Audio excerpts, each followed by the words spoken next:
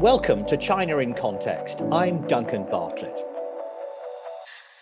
A decade into the leadership of Xi Jinping, China is better positioned than ever to realise its grand ambitions. Indeed, it seems to have even greater potential to transform global affairs than at any stage since it began to open up to the outside world. We often hear it said that China is ambitious and assertive on the foreign policy front. Yet how well do we really understand the objectives of Xi Jinping's foreign policy? Beyond the wolf warrior rhetoric and promises of win-win partnerships, what does China ultimately want in the world?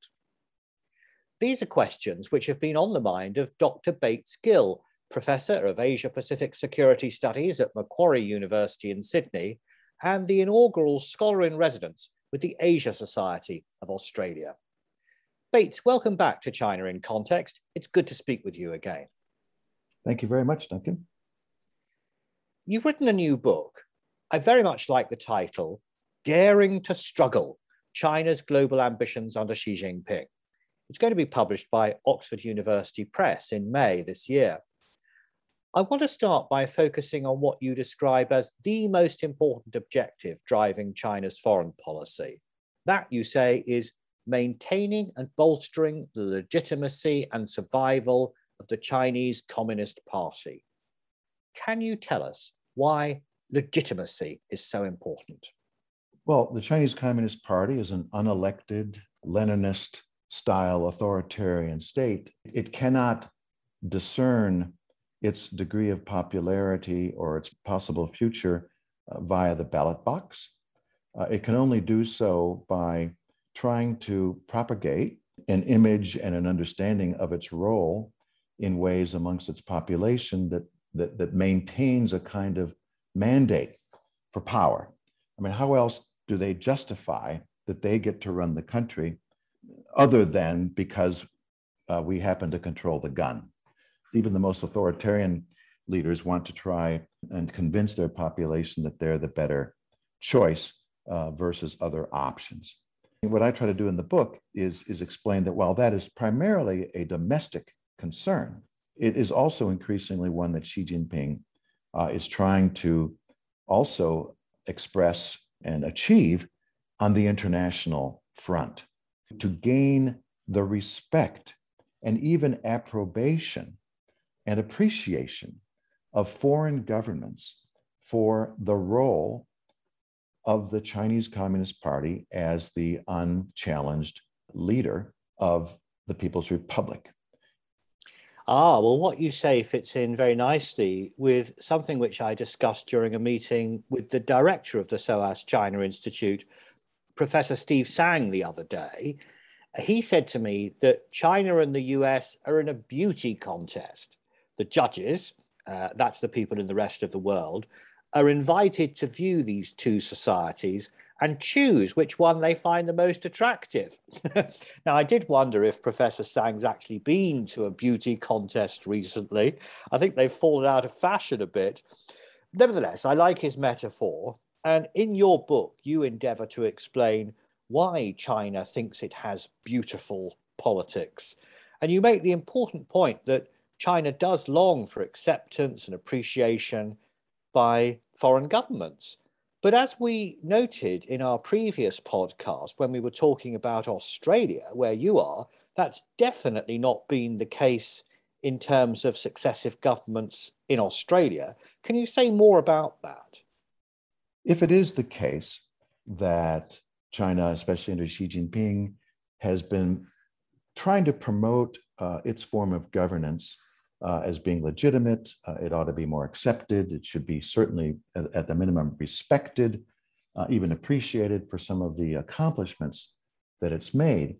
It often strikes us, especially in the liberal democratic world, that they're going about it in a very funny way, being so critical of democratic systems, of the whole wolf warrior diplomacy effort, or even worse, not really attempting soft power at all, but trying to use more coercive efforts or perhaps economic inducements, bribery, in order to not so much gain approbation, but at least gain acceptance and respect. At the end of the day, the effort to pursue China's national interests as they understand them isn't really so much to garner the support and appreciation of foreigners, although if they can get it, that's great. It's really about bolstering the party's position domestically, appealing to that long-term narrative that the Communist Party has always turned to at various times, for 100 years now, that it alone is capable of ridding China of malign foreign influences. It alone is capable of achieving ultimately the core national interests of China, such as regaining Taiwan. And if in the process of doing so, it means alienating key foreign partners, well, so be it. You gathered a lot of information on how China promotes its agenda internationally. I really admire your research on organizations such as the United Front Work Department and the Central Propaganda Department. What would you say are the big ideas which Xi Jinping is seeking to promote through those organizations? I think the most important one is the Chinese Communist Party deserves respect and appreciation for the accomplishments which it has made in terms of modernizing China, bringing hundreds of millions of people out of poverty. From that big idea flows another. There is not one way to rule a people. There is not one accepted sort of end of history ideal as to how the relationship between government and governed should operate. And this, of course, is, I think, a rather blatant effort, obviously, to position the party, a one-party authoritarian form of rule, as just as legitimate as any other. As a result, nations should be left alone to judge on the basis of their own histories and cultures just how they choose to handle the governance within their own borders. In other words, leave us alone. Don't criticize us. Don't try to undermine us. Don't intervene, as they would say, in the internal affairs of China.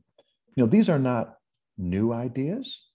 Xi Jinping's predecessors have stated similar thoughts. What's different now is that China has at its disposal far greater resources and political, economic, diplomatic, and military means to promote and, if necessary, enforce these ideas in ways that China simply has not had before. The question I think we face as we deal with China is whether we're prepared to go along with that ideological framework of how the world should work, or if we think we can't accept it. Now, one of the themes we often discuss on this podcast is President Xi's ambition to build up the People's Liberation Army. He said he's going to use it as a world-class military. You're saying in the book that China's been using military coercion as an instrument of foreign policy. I'm a bit confused because there haven't been any wars. Why are you saying this? Well, it's true that China has not fought a real battle, a real war, a major war with one of its neighbors since the mid-1980s, early to mid-1980s, as the border skirmishes with Vietnam wound down. But in that subsequent 40 years, China has built a major military capability and increasingly willing to wield that capability in ways that either threaten or deter its neighbors, including, I would say, even the United States, around major questions of national interest for China. So in the South China Sea, for example, without firing a shot, they've been able to expand their military footprint. They've, for 40 years, used quite blatant military capability and coercion to try and deter any move by Taiwan towards de jure independence. And that's expanded, I think, to even now encompass other states in the region, Japan and the United States, forcing them to think twice about the degree to which they would care to get involved militarily with China on matters that China finds highly sensitive. I'm interested to know how much of your view of China is shaped by your exposure to the media in Australia and indeed political debate there. Are you following the line of the Australian government in Canberra? How independent are you, Bates? I'm not working for the Australian government. I'm an academic, and I've tried my hardest to be as independently minded as I can be. I have to say, my own view towards China over the past 10 or 20 years has, I think, sadly changed as I've become increasingly concerned with the direction of that country in terms of its political governance, in terms of its relationships with its near neighbors. And it saddens me, quite honestly, because I've spent many, many years living and working in China. I've probably made close to 100 visits there. I have a lot of close friends. And of course, it's been a professional and personal honor and delight to come to understand or try to understand a country such as China. But I think my view is probably not that different from a lot of others that have tried to follow China over the past 30 or 40 years, with our increasing concern about the direction that the country has taken, especially over the past 10 years. Even though you work as a university professor, I'm pretty sure this book is not just a reference work, which is going to be left to gather dust on the shelves of a library. What you're offering readers is a way of understanding China's foreign policy ambitions, because you want your research to be a guide to policy. So, briefly, finally, what are your recommendations in terms of policy? Well, you're right, Duncan. This book is really intended for a quite broad readership of interested observers, both professional China analysts, but I think I'm hopeful it'll reach a wider audience. And I tried to write it in a style that's engaging and will hopefully capture people's attention. We've known about China as an economic competitor for decades already. Over the past decade or so, we've increasingly come to understand China as a military competitor. I think we need to be far more aware that we're entering a kind of ideological competition, or maybe put it a better way, a competition of ideas with China going forward. As a policy recommendation, what that means, I think, is that we in the liberal democratic world have to get our own domestic houses in order and begin to sharpen our narrative about why our form of governance, if it can be reformed and improved, let's do it, but all the more so be prepared to engage in a competition with China, because that is certainly where they are headed. I also argue that we can gain a great deal more by finding greater common ground with countries around China's periphery who share concerns that those of us in Australia or the United States or in the UK might have about China, but who have to be a lot more cautious and balanced in how they exercise and act on that concern, because they're neighbors of China, and in many cases are close economic, even political partners with them. And then finally, this is not to say that we throw out the whole idea of collaboration or cooperation with China, certainly not. I was encouraged, at least slightly, by some of the efforts underway now, even between China and the United States, to find areas of common ground, for example, around matters of climate change. There are a lot of big problems in the world. China is going to be a major factor in both generating those problems, but also in resolving them. Any future strategy that ignores that or thinks that we can solve many of these challenges without seeking and hopefully gaining cooperation from China in doing so, I just don't think can succeed.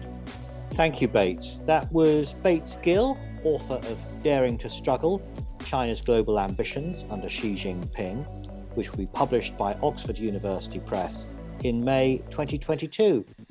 Bates, when it's published, do please join us at our university. I'd love to introduce you to our students and to our scholars so that we can talk about it further. It'd be a pleasure, Duncan. Thank you very much. This podcast is produced by the SOAS China Institute, part of the University of London, and you can find out more about our courses and so on our website, soas.ac.uk. But for now, that's all from the China in Context podcast team.